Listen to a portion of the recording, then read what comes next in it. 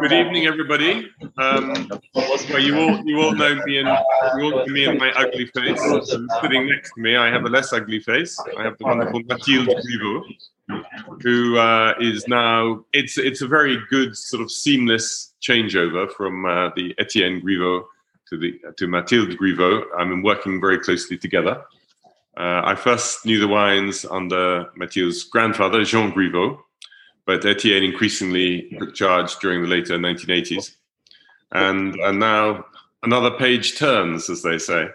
So most of the wines we're tasting, most of the wines we're going to taste beforehand will have been Mathilde and her brother Hubert working with Etienne.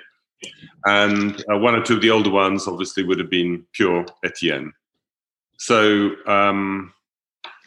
quelques mots sur le domaine Griveau? Oui, bien sûr. Good evening, everybody. I'm very happy to be here. So, Domaine Griveau is located in Vaune-Romanée. With my brother, we are the sixth generation to take over this family estate. And our first vintage with our dad was in 2010. So, since this vintage, the idea is we do more and more with my brother, and our dad does less and less. And it's great because my father has a huge experience. His first vintage was 1982. And we have a very nice relationship together. And he has the experience and we have like the new energy. And we want to go in the same way all together. And we are very lucky because we love exactly the same things. We love the freshness of Pinot Noir. We love the purity. We love the sophistication. So since 2010, vintage after vintage, we, I think, increase together the quality of the Griveau wines. We produce only Pinot Noir grape varieties, 18 different appellations, some in Nuits Saint-Georges, the biggest part in Vaune-Romanée. Also one appellation in Chambolle-Musigny, village appellation, and Clos Vougeot, Échezeaux, and Richebourg. So what you've managed to put together between you is pretty much all the Premier Cru and the Grand Cru vineyards. There are a couple missing, which we'll let us talk about. But otherwise, are you happy for us to kick off the first wines? I think Sébastien will be serving them in pairs. Is that right? Two at a time? Yep. So shall we.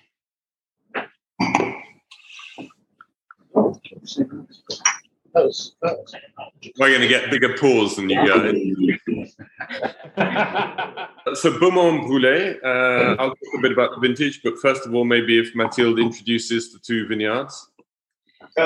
Jasper, just to let you know, the wines we have are the Beaumont 15 and the Regnault 16. The two that we've been Merci. Okay, right. In that case, it hasn't come out. There may be some other differences in order.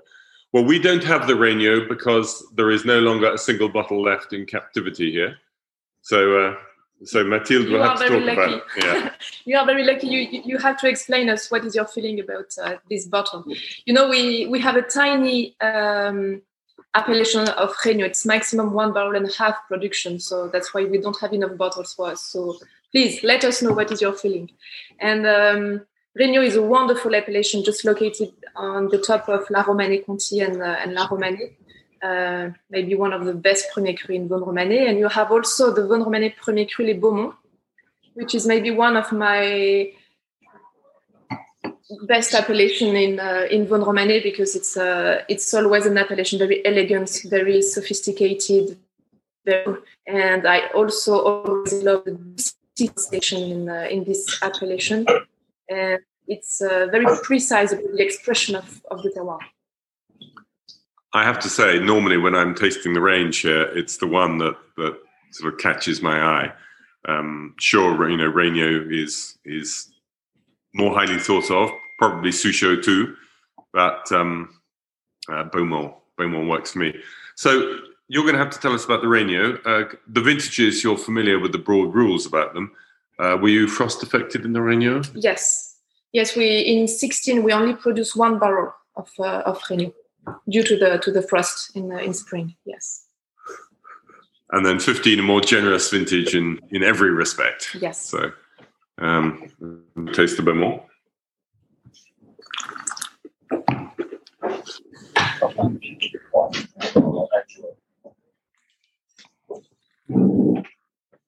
Jasper, we also have now the 15 Brûlé. Oh, great. Okay. Yeah, so Beaumont sort of overlooks Brûlé. Griveau's very lucky. They got a nice good helping of Brûlé. And I find it one of the most characterful of the Vosne Romanée Premier Crus because there's a big difference depending on where you are. There's a little road that leads up into the back country out of Vosne Romanée.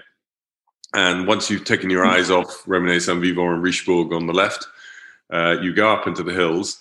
And then you have Brûlé on both sides of the road. So you've got one side which is more or less north-facing, where Jean Leclerc Mayo is, for example. And then the Griveaux are on the south-facing side, as is Eugénie as well. And then you've got, is your Passe le Beaumont absolutely next door? Yes. Yeah. And they've really redone the wall beautifully there. It puts DRC to shame because they've just redone the wall around the new plot of Richebourg, and it hasn't been done in dry stone walling character. Right. So, Rainier, you can tell us about in a minute, but it'd be fascinating to hear your comparisons also between Beaumont and Brûlé, and we will give our thoughts. C'était bien Beaumont à gauche et Brûlé à droite. Right. The colour's a little bit lighter in the Brûlé in our bottles. Yeah. Yeah. Yeah. Let's go.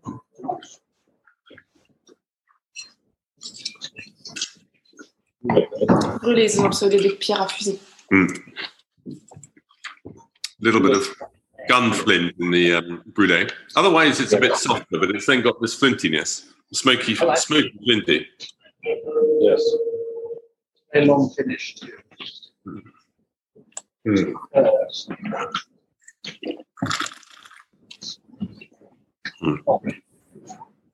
Beaumont has just got such an energy of fruit. So, I mean, I'd put the Beaumont away for quite a while yet. But the Brûlé, if need be, I think you could. I think, yes. You can drink. So it sounds as though you're getting similar thoughts. Actually, the aftertaste in that Beaumont is just spectacular. I came here and tasted once years ago, and Clive Coates had been tasting just before. And as we came in, he came out. He said over his shoulders, very condescendingly, "Oh, by the way, the Beaumont is the best of them." Thanks, Clive. How is the Regnault 16? Can you elect a spokesman for the Regnault?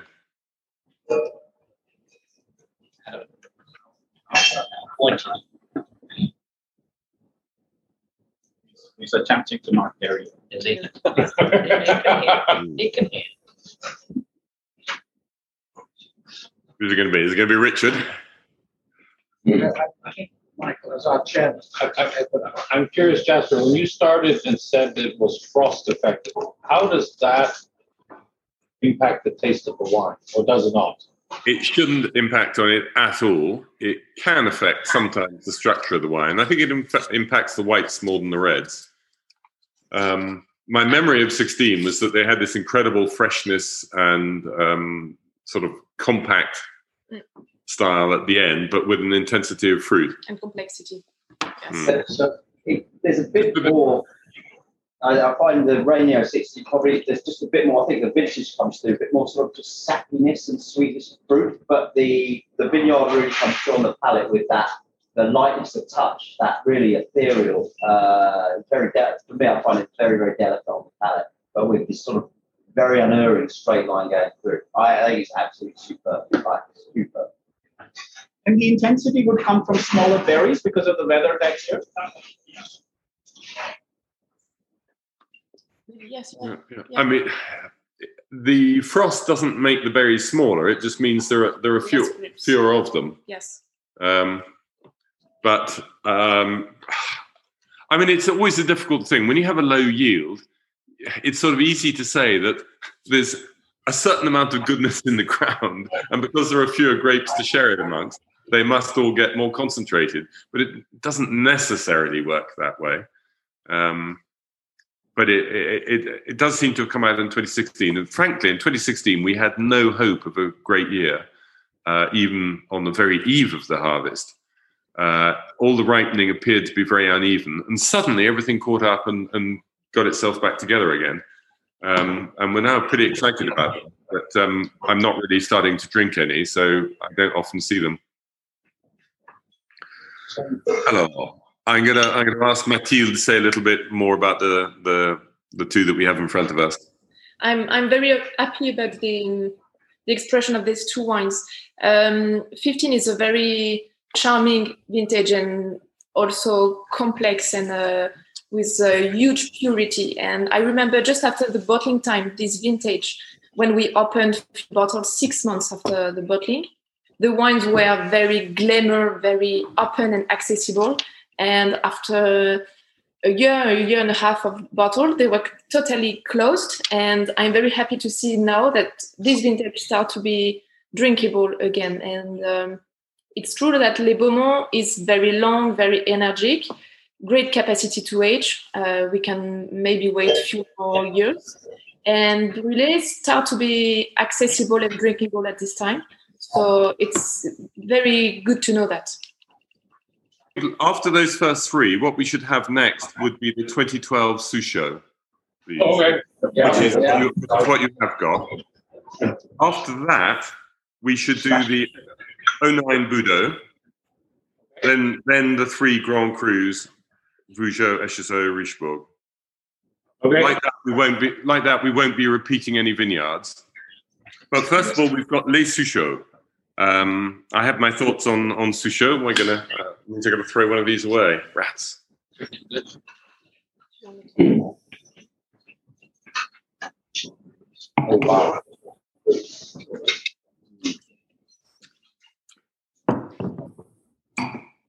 So Souchot sits pretty much below Brûlés and Beaumont. The very top of Souchot comes and nudges up to Beaumont. But it does depend where you are in the Souchot to exactly what style of wine you're going to make. The spot.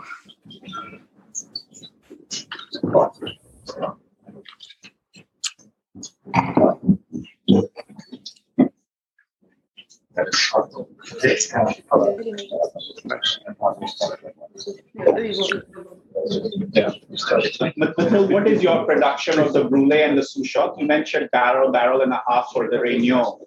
I know the Beaumont is a bigger production for the house. What about the Brûlés and the Souchot, please? Beaumont is a bigger production, and Brûlés, when we have a normal production, Brûlés is 5 barrels, and Les Souchots is 4 barrels when the production. 4 barrels.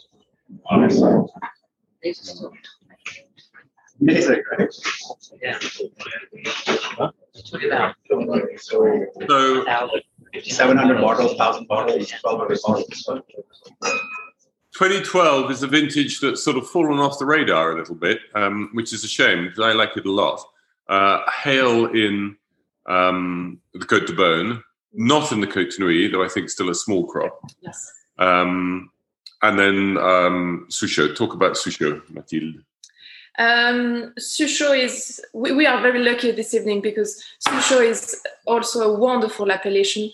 I like to tell this appellation like my little Richebourg because we can have some similar sensation when we try Souchot and Richebourg because we have the spicy sensation in Souchot. I love the sophistication in this terroir. It's very pure with a huge sophistication. It's sometimes a little Grand Cru expression. And I don't know if you agree, Jasper, but it's... What I found about Souchot is that it starts really well. You put your nose into it, you get this beautiful fruit, and you're really excited. And then suddenly it seems to disappear on you, and you think, okay, I was expecting a bit more than that. I was expecting more follow through. And you sort of turn around and say something to your neighbor, and it comes back on you, and it suddenly rebuilds. And the image I get is because this vineyard, in fact, there's a slight dip. If you go from north to south, the vines drop into a little valley and come back up the other side. And it sort of does the same thing in its taste profile. So the start and the finish are both superb. And then it just goes a little bit quiet in the middle, which is why it's not a Grand Cru, because it's surrounded by Grand Crus otherwise on that sort of contour line. Oui, complètement. That's great. Oh, great. The 12 is reawakening, right? I always thought the 12s are still asleep, but based on that bottle, I think they're reawakened or they're ready. That's pretty well. I think it's beginning to be a time when you can really start looking at 2012. I agree. Yeah. And a good acidic structure. It was a cool winter. Beautiful noise, the aromatics are delicious.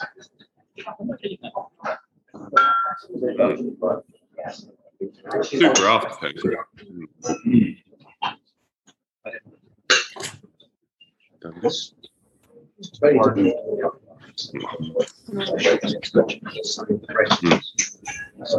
Still got really good acidity, hasn't it? Yeah, it's that straight line, it's sort of guides that. I love it.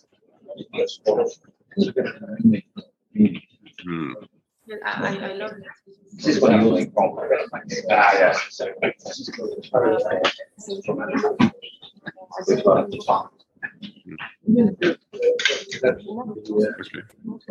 Yes. Jasper, curious. I remember you mentioning once before, not all areas of Suzhou are equal. How is it because the lower you are is different to the closer you are to the Richebourg, or is the soil different? Or is it the elevation? Well, there are two things. I think if you're too far down in the dip, you're not going to be very good. And then there is a little patch right at the top, nowadays being called Grand Suzhou, which is perhaps pretty spectacular. But otherwise, most of them have the same general profile, because normally the rows go from Yes. Most people have got rows that start at the Richebourg side and go down and come back up. Not everybody. If you look at a detailed vineyard map, you can see it's not quite the case for everybody, but that's the general thing. Mathilde was just whispering me a little taste profile. I'm very happy with this appellation, because at the beginning it's a very sharp sensation, and then you can feel that you can taste the wine in different things. Second after second in your mouth, the wine is like another story, second after second. And I'm very happy about the acidity, because at the end of the taste, it's very long, very energetic, and also very juicy. And yes, I think you have everything in this wine. It's very complex and with a huge purity. It's a very nice bottle. Oh, that's just cool. I personally find this 12 slightly, the bottle is not quite right. It's not a bad wine. But the nose is totally different from the other wine, very different. It's very kind of extracted in style. It's very brown, it's quite brown in colour. I don't think we have a perfect bottle of this wine. Okay.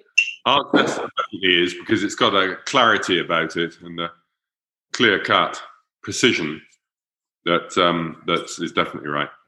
This wine doesn't have that. The other three wines just had this, all had this kind of purity. Right. Then it sounds like a bottle variation. Yeah. Oh well. Maybe other people. Sorry about that. Yeah, I quite liked it. Yeah, I felt it. I actually also like it. Yeah, I liked it too.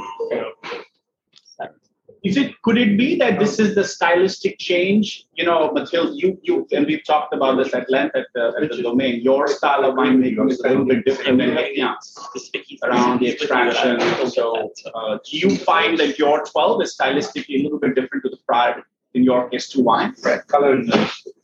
It's true that vintage after vintage, we continue to increase our winemaking style. So, vintage after vintage, we change few things. And I think it's true. Last 10 vintages, we continue to make a huge progression. Mm-hmm. Incidentally, there's a really good video about the, I think, 2017 year. Can you access it from the site? Soon, very soon. Okay, yes. Which will soon appear on the site. It's in French, but there are some unbelievably good subtitles in English.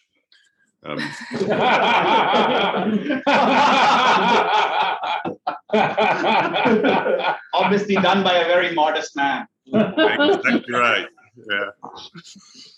Anyway, okay. So the next wines which I suggested as a pair were the Nuits Saint-Georges Boudot 2009 and the Clos Vougeot 2005.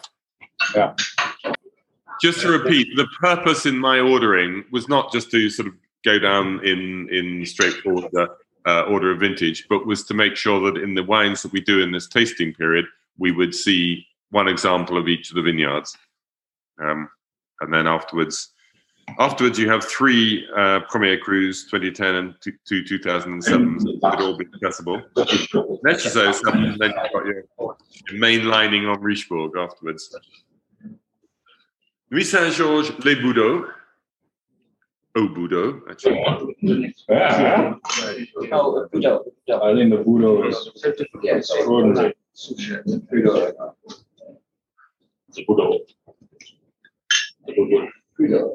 I mean, at the Domain, this wine is served after quite a few of the Vosne-Romanée Premier Crus. And rightfully so. Right on the border. Absolutely, Michael. Spot on. Jasper, you were the first one that put me onto this vineyard. You were always saying that you were very interested to try Malconsort, then Boudot, then Merget, and then see the evolution as you go across the border. Yeah. This is wonderful. And the other one that's pretty spectacular in that area is Richemont. But here is, I just love the nose of this, don't you? Yeah. Now we can't find it because you put Michael onto it. I've been an active buyer in the secondary market. Switch this tag. It's changed the market price. Yeah, you really have this brilliant marriage between a Nuits Saint-Georges style and Vosne-Romanée elements together. It's that extra bit of hedonistic, but there's a solid Nuits Saint-Georges base to it. J'adore ça. How many barrels, Mathilde, do you make of the Boudot? Quite a lot. Yes, normally quite a lot. But after the 15 vintage, we decided to replant half of the vineyard. So since 15, we produced less than the normal production. But with the full plot, it's 12, 13 barrels in total. Oh, okay.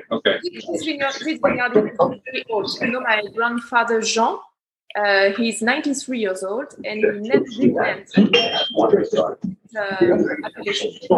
I think the oldest part is maybe 93 years old or maybe more.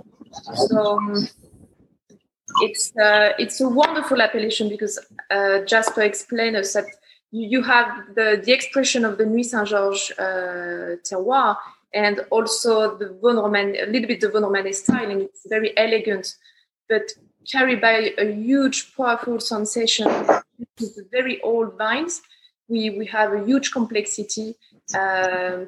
We could have black fruit sensation. In 2009, it's very floral. I love the nose. It's very elegant, very pure, sophisticated. And a few more tannins than any of the Vosne-Romanée wines. The other thing about this vineyard, Etienne told me, is they kept breaking their plows when plowing it because there's a bit in the middle where the rock comes right to the surface and rips the plow up. Sort of the other way around. I don't know, Jasper, I don't know whether the vintage suited the vineyard suited the vintage, but it seems to be really a very good marriage. They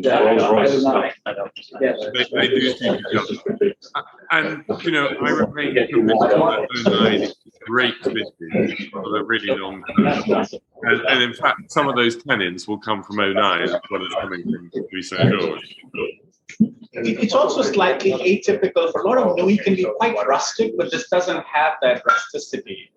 I think it does, actually. I get some of that rusticity. But you know, compared to if you think about an Henri Gouge or 10 other producers, Right. This is far more put together, far more balanced, and really has that high-toned red fruit rather than just overpowering you with the black fruit. Yeah, the problem, but no one else has the same tannin because Gouge capture all the tannins. They go out there first, and they've caught all the tannins in Louis Saint-Georges, and they've kept them for their own winery. None left for anybody else.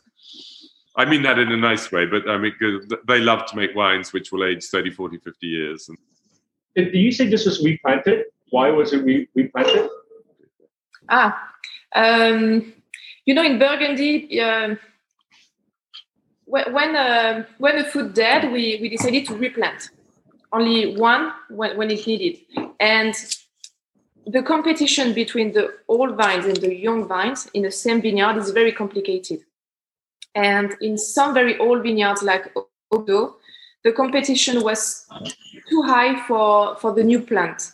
That's why we decided to replant half and not 1 feet to 1 feet in the middle of the big appellation. So we decided to do this after the vintage 2015, and we replant half of the appellation in 2018. So we could start to pick the grapes of the new vineyards now. But you won't necessarily put them in the main wine. Yeah. Yes. Okay. Voila. So, I mean, the thing about 09 is it had 2010 alongside it. And 2010 started looking so pretty so early on that everybody transferred their affections to 2010. But 09 is the vintage with a muscle for the long term. Good. And alongside that, you've got a powerful individual, Clos Vougeot 2005.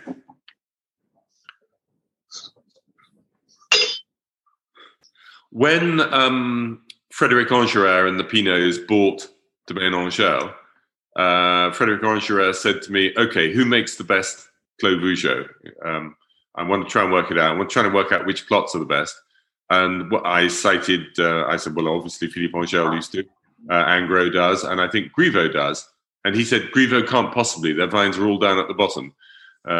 So if you look at the map, it's not the best situation, though that's changing. With these hot, dry years, the bottom, because it retains water, is getting a lot more interesting than used to be the case. But actually, we then did a big tasting of Clos Vougeots in Bordeaux during the Bordeaux Primeurs one year that Fred Angerer put together. And the only conclusion we came to was it makes no difference where you are. People who make good wine make the best wine. People who are less talented make less good wine.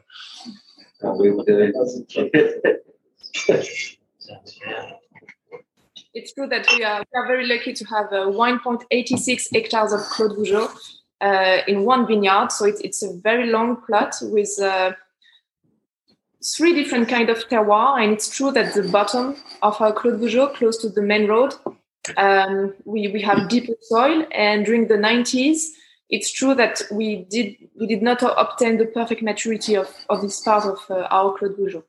So my dad always separate this part of our vineyard and sell to negociants because it was not perfect to be a real Clos Vougeot. And you know, you did that up to when? Until maybe the end of the 90s. Okay. Mm.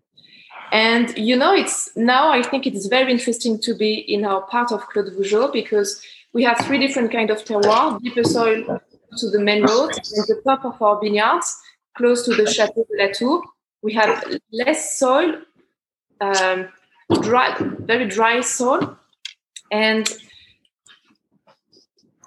due to the dry summer, since few vintages, we obtain a better maturity in the bottom of our Clos Vougeot. And since many vintages now, we always blend the grapes during the fermentation.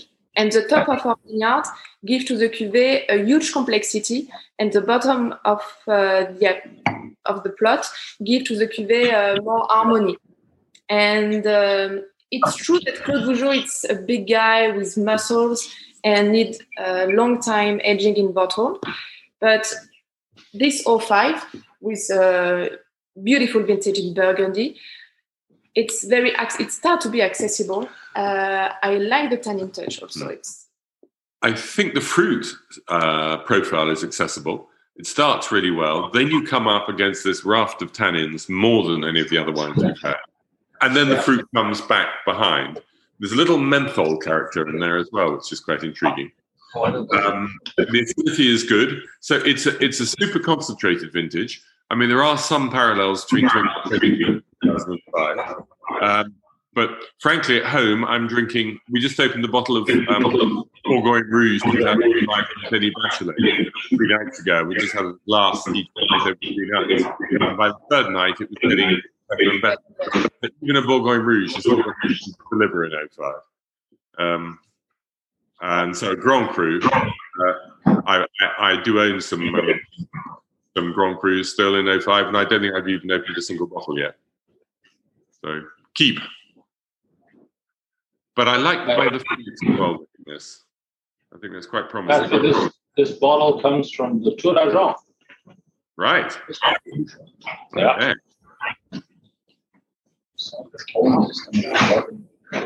Michael for his honeymoon. 2 nights in a row. Drank the entire cellar of the Tour d'Argent.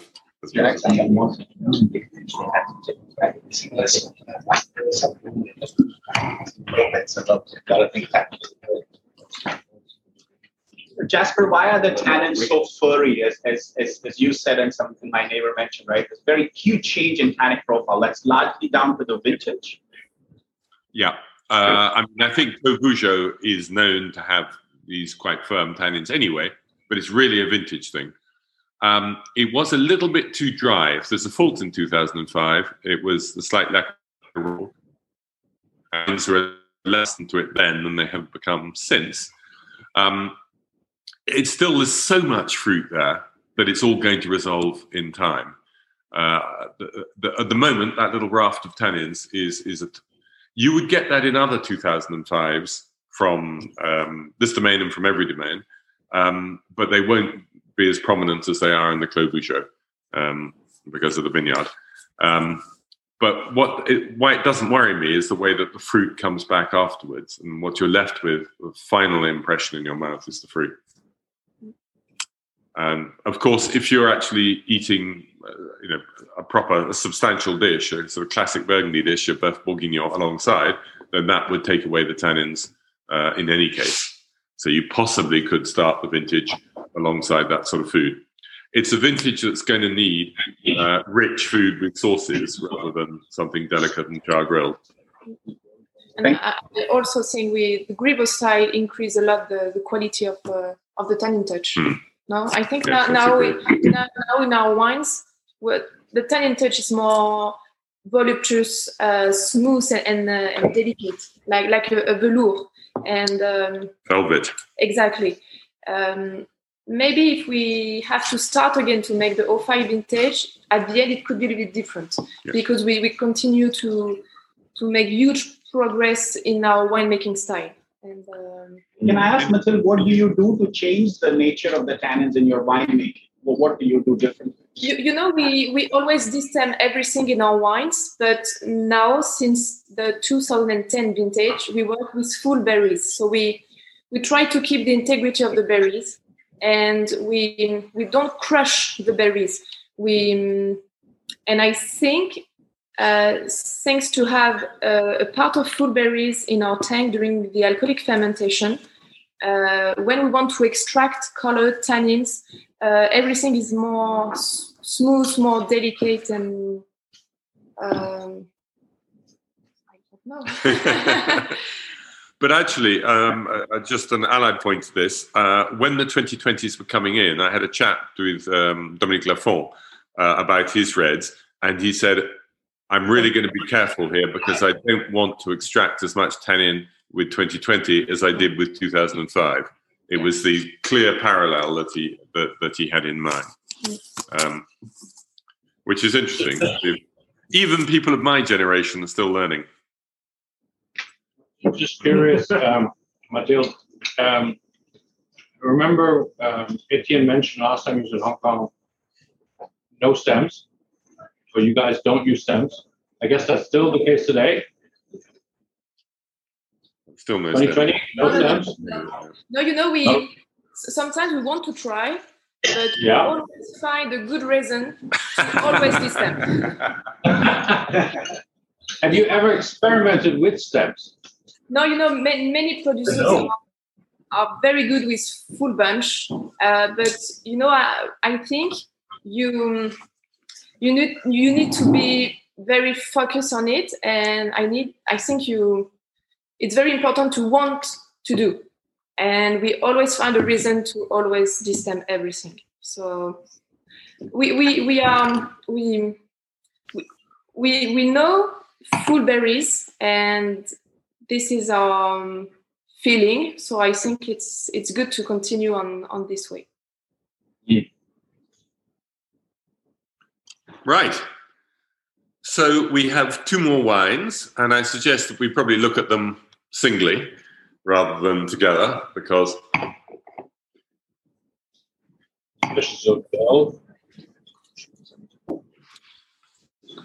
they deserve to be looked at one by one.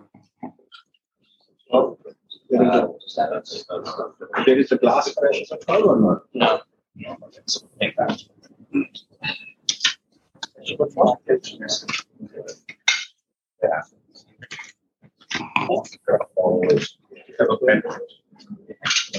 This one's surprisingly not easy to find.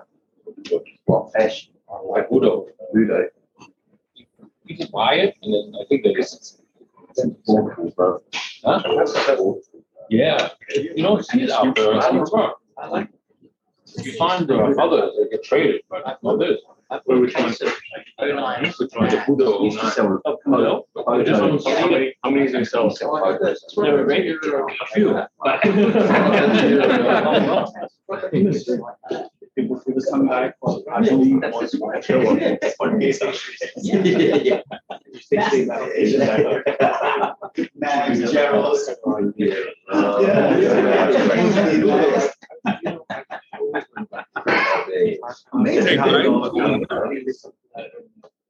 We're back. We serve the Echezot. We're just trying the Echezot now. Good. So, Echezot is pretty close by Souchot, and you had a Souchot 12, and now we got the Echezot 12. At this point, had you got your extra vineyards? I think yes. Yes. Lamadon had arrived. Yes. Yeah. It's a deeper color than the Souchot was. We have a very slightly reductive nose in ours. I don't know. Whereas the Souchot was pure and clear fruit, this has gone into itself a little bit reductive.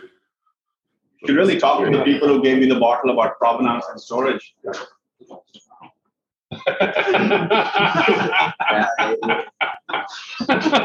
We can throw him out now if you want, Jasper. We tried at the start, Adam, but it didn't work. The Richebourg's right? Richebourg is. Okay, so let's keep thinking. Our Echezot fruit is now coming up through that reduction, and it's heavenly, frankly. So tell us a bit about where your Echezot is, Mathilde. Yes, we are very lucky to be located in Les Cruyots area. It's maybe one of the best parts of the Echezot, and also very old vines. Always a wonderful appellation. It's true that our bottle is a little bit reduced, and I'm not surprised because Echezot is always an appellation with a huge energy. And inside the bottle, I have the feeling that this appellation don't have enough space to can evolve, and I think it need maybe more times to be perfectly drinkable. But the noise is a little bit reduced, but I also love the spicy sensation. And I'm very impressed about the quality of the taste in the mouth. Very powerful. Also spicy sensation. Very long. It's an appellation with a huge complexity. Very elegant. I think we again continue to make a huge evolution with the tannin touch, and in this appellation is better vintage after vintage. Mm.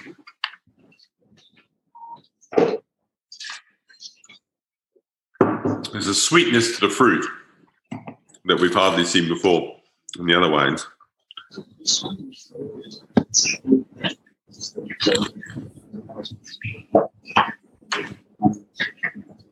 What do you reckon?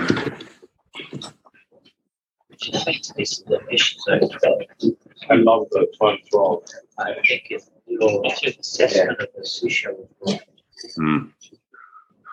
very much fresh. It will be perfectly drinkable maybe tomorrow. After What did you say?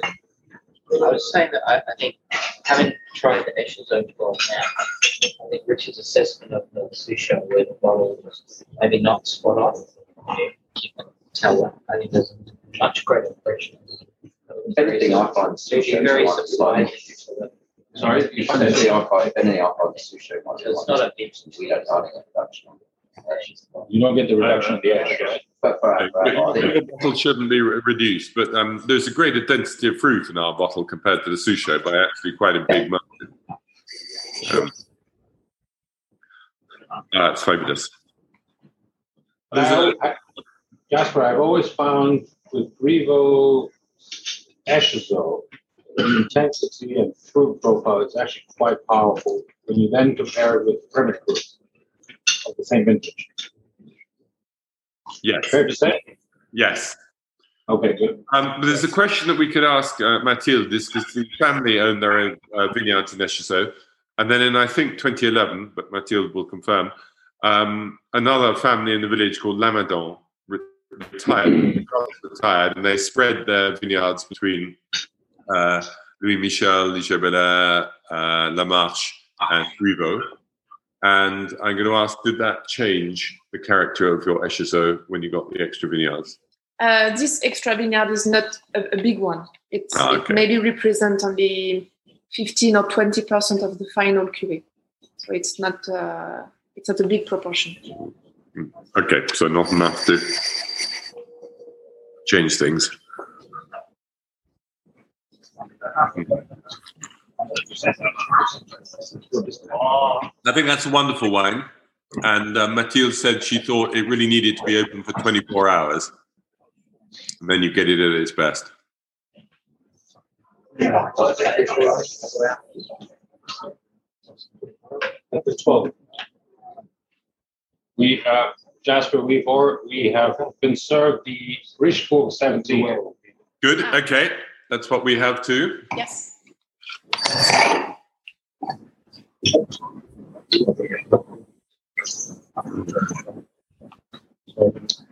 Yeah.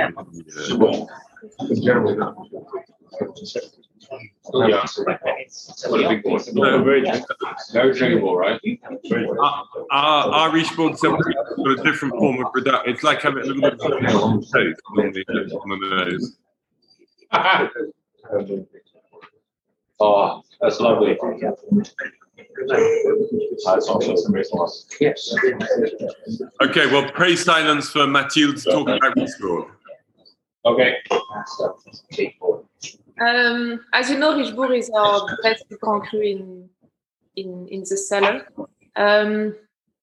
This appellation is always very interesting to try because my dad, and I really agree with him, we can try the Richebourg like an iceberg.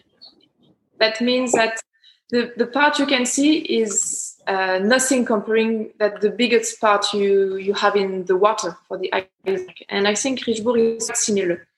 Richebourg at the beginning could be a little bit introvertized and very shy. And then minutes after minutes can give you the story and then another one. And a big evolution. And it's this appellation is always very spicy, sophisticated, and my dad loves to speak about Oriental sensation. Yes, the souk. The souk, exactly. This appellation is always very powerful. It's a gentleman. This appellation is a real gentleman. And in addition to this vintage, 2017 is a very charming and elegant vintage. At the Domaine, we started again to open few bottles. We opened last week some village appellation in 17, and I was very happy to see the good evolution of this very drinkable vintage. Take a little while for me to get into the nose of this wine. You can tell it's a massive beast. Lovely. Yeah. There's a lot there, but it's also approaching. It's not such approaching it. Right? Very happy there. Very balanced. Yeah. Mm-hmm. Galton says there is a purity Balance and on this. kind of sweetness. You know, it's This is purity of fruit. I have to say, when Yeah. a certain friend of ours, who may easily be in the room with you, organized a vertical tasting of Griveau Richebourg, and Etienne very wisely suggested that we should do the tasting from the oldest vintages through to the youngest. And then when we'd all tasted them, Etienne talked us through them, saying where they had made a technical change, where his understanding of what winemaking, specifically Richebourg, were about, how that developed. And then he said, okay, and this year I realized that I needed to find a way to get around this issue, which doesn't please me. And then he said, but 2 years later, that was the year when I actually found the way to get around it. And so he went through. And so Etienne and Marielle, his wife, were there. Mathilde and Hubert were there. And then at the end of it, this extraordinary tasting, wonderful tasting of Richebourgs. And at the end of it, this amazing explanation of everything he'd done. Etienne burst into tears. It was such an emotional moment for him. And he'd never, ever done a tasting of that form before. He'd never had the opportunity. So Before and after. Or after either. Yes. It was an incredible moment. And we've done some verticals of other producers, Richebourg, and not had the same sensations that we got out of that tasting. Thank you, Richard. Yes, thank you, Richard. It's a great pleasure. It stays in my mind as one of the truly fabulous tastings that we've ever done. So the 17, I mean, it's got way to go, but it's a vintage that you can dive into earlier than most.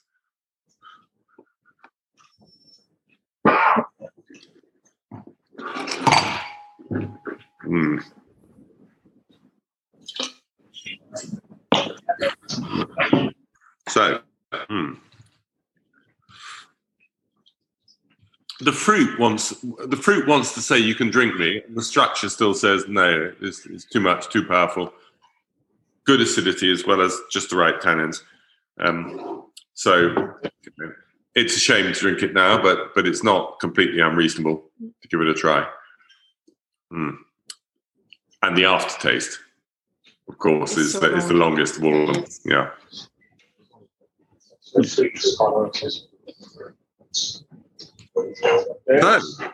So, while we have the privilege of having Mathilde here, is there anything that you'd like to ask her about the Domaine, where she may be taking it, and anything else, any other thoughts in general, or about the wines to come for you this evening? What's your most favorite wine you've ever made? That's a very difficult question. Favorite child. You know, I think it depends on the vintage.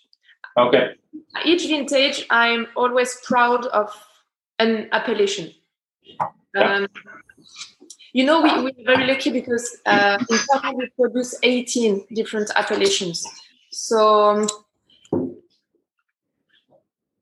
some of our appellations were good, but maybe sometimes I'm thinking about the Vosne Romanée Chaume, which is a nice Premier Cru appellation in Vosne Romanée, but our vineyard is not perfectly located, and sometimes les Chaumes need more sophistication. And for example, in 2018, 2019, and 2020, maybe thanks to the dry summer, this appellation take more complexity, more sophistication. And I'm very proud of this appellation. And in other vintages, I will be very happy about the expression of the South Nuits Saint-Georges terroir we have, like Nuits Saint-Georges Premier Cru Roncières and Prullier, which is two very different wines. There are two neighbors, Roncières and Prullier are neighbor, but the expression of Roncières and Prullier are very different. But of course, I love Les Beaumonts because even if it's a difficult and a vintage, Les Beaumonts will be always a beautiful appellation. So this is very complicated, but I think it depends on vintages, and I'm always very proud of all the appellations. Yay! Yeah. So you didn't get one single wine. I'm trying to think if there was. One of the things that in an earlier period,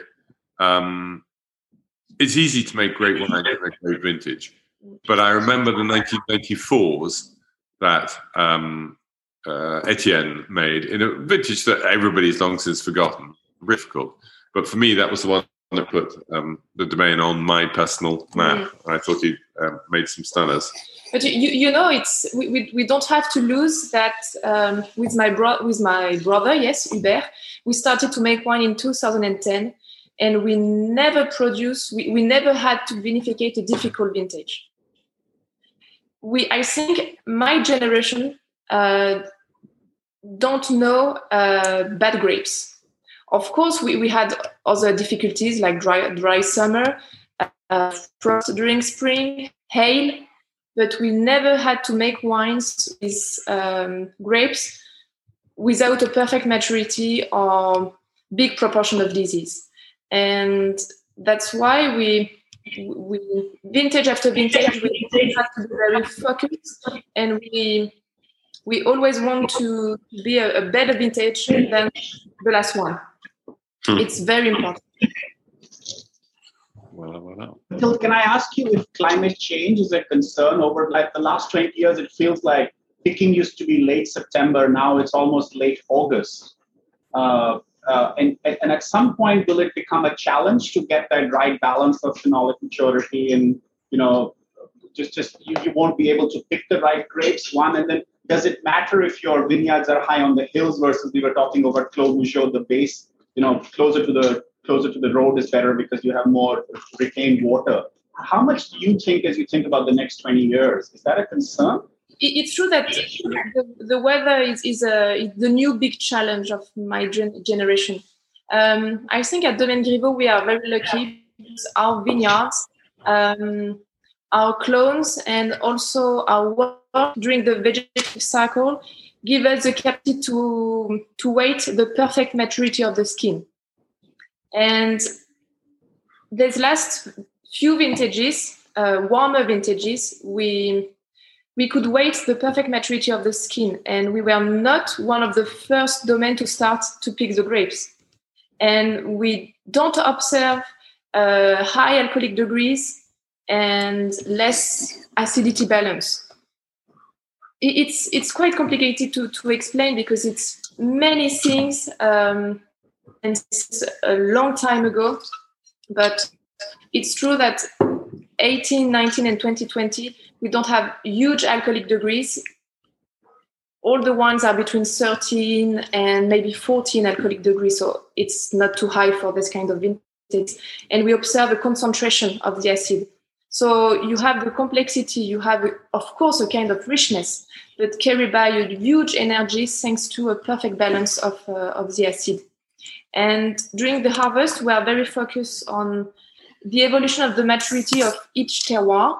And it's true that 10 years ago, we always picked the grapes in the same order. We start with the Bourgogne, then Vosne-Romanée Village, then Nuits Saint-Georges Village, Premier Cru, and at the end of the harvest, the Grand Cru.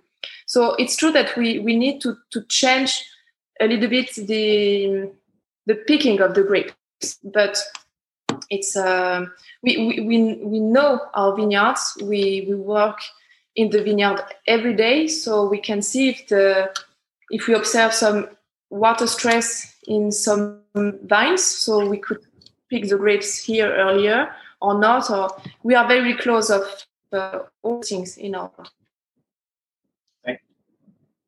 Mathilde, we have one question that we ask everyone that we speak with. If you could own one vineyard, which would it be? That you don't own.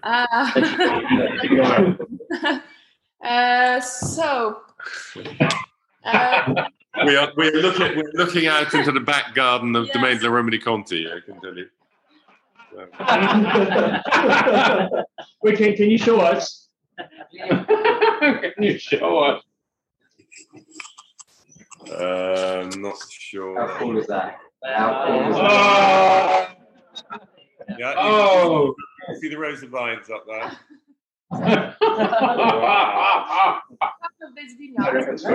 Yeah. It's pretty cool. Pretty amazing. Let's change that because Mathilde Romanée. Is there a vineyard outside the village of Vosne-Romanée, Flachet, Chasseau? Is there a... maybe some Amoureuse. I love this appellation. Yes. Amoureuse.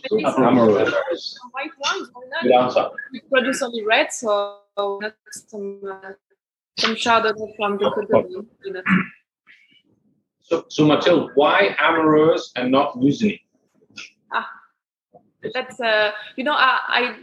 I don't try enough Musigny to maybe have a good answer, but I love Amoureuse. I love the expression of this terroir. So that's why, and because I can't buy some Musigny, not Amoureuse also, but yes, Amoureuse is one of my favorite terroir in Chambord. Got it. There we go. So you've got a few more treats in store, as I say, one 2010 and two 2007 Premier Crus, all of which should be in a perfect place to drink. Yes. Fully minimal, I would reckon. And then Echezeaux 07. It'll be very interesting to compare the Souchot and the Echezeaux in the same vintage again. If you have those side by side. And then 10, 9, 7, 0, and 1991 Richebourg. A rare beast, that 1991, because that was another frost vintage, so another short year. It's my brother vintage also. So. Okay. So drink to Hubert when you taste that. Yes. Wow. Very nice selection. So, unless you have any last questions, we will leave you to enjoy your meal. Thank you all for being with us, and thank you, Sébastien, who's shy and has disappeared. And have a great rest of the evening. And great for you. Thank you very much. Thank you. Enjoy your dinner. Thank you. Thank you, Jasper. Thank you, Mathilde. Thank you so much. Cheers. Cheers.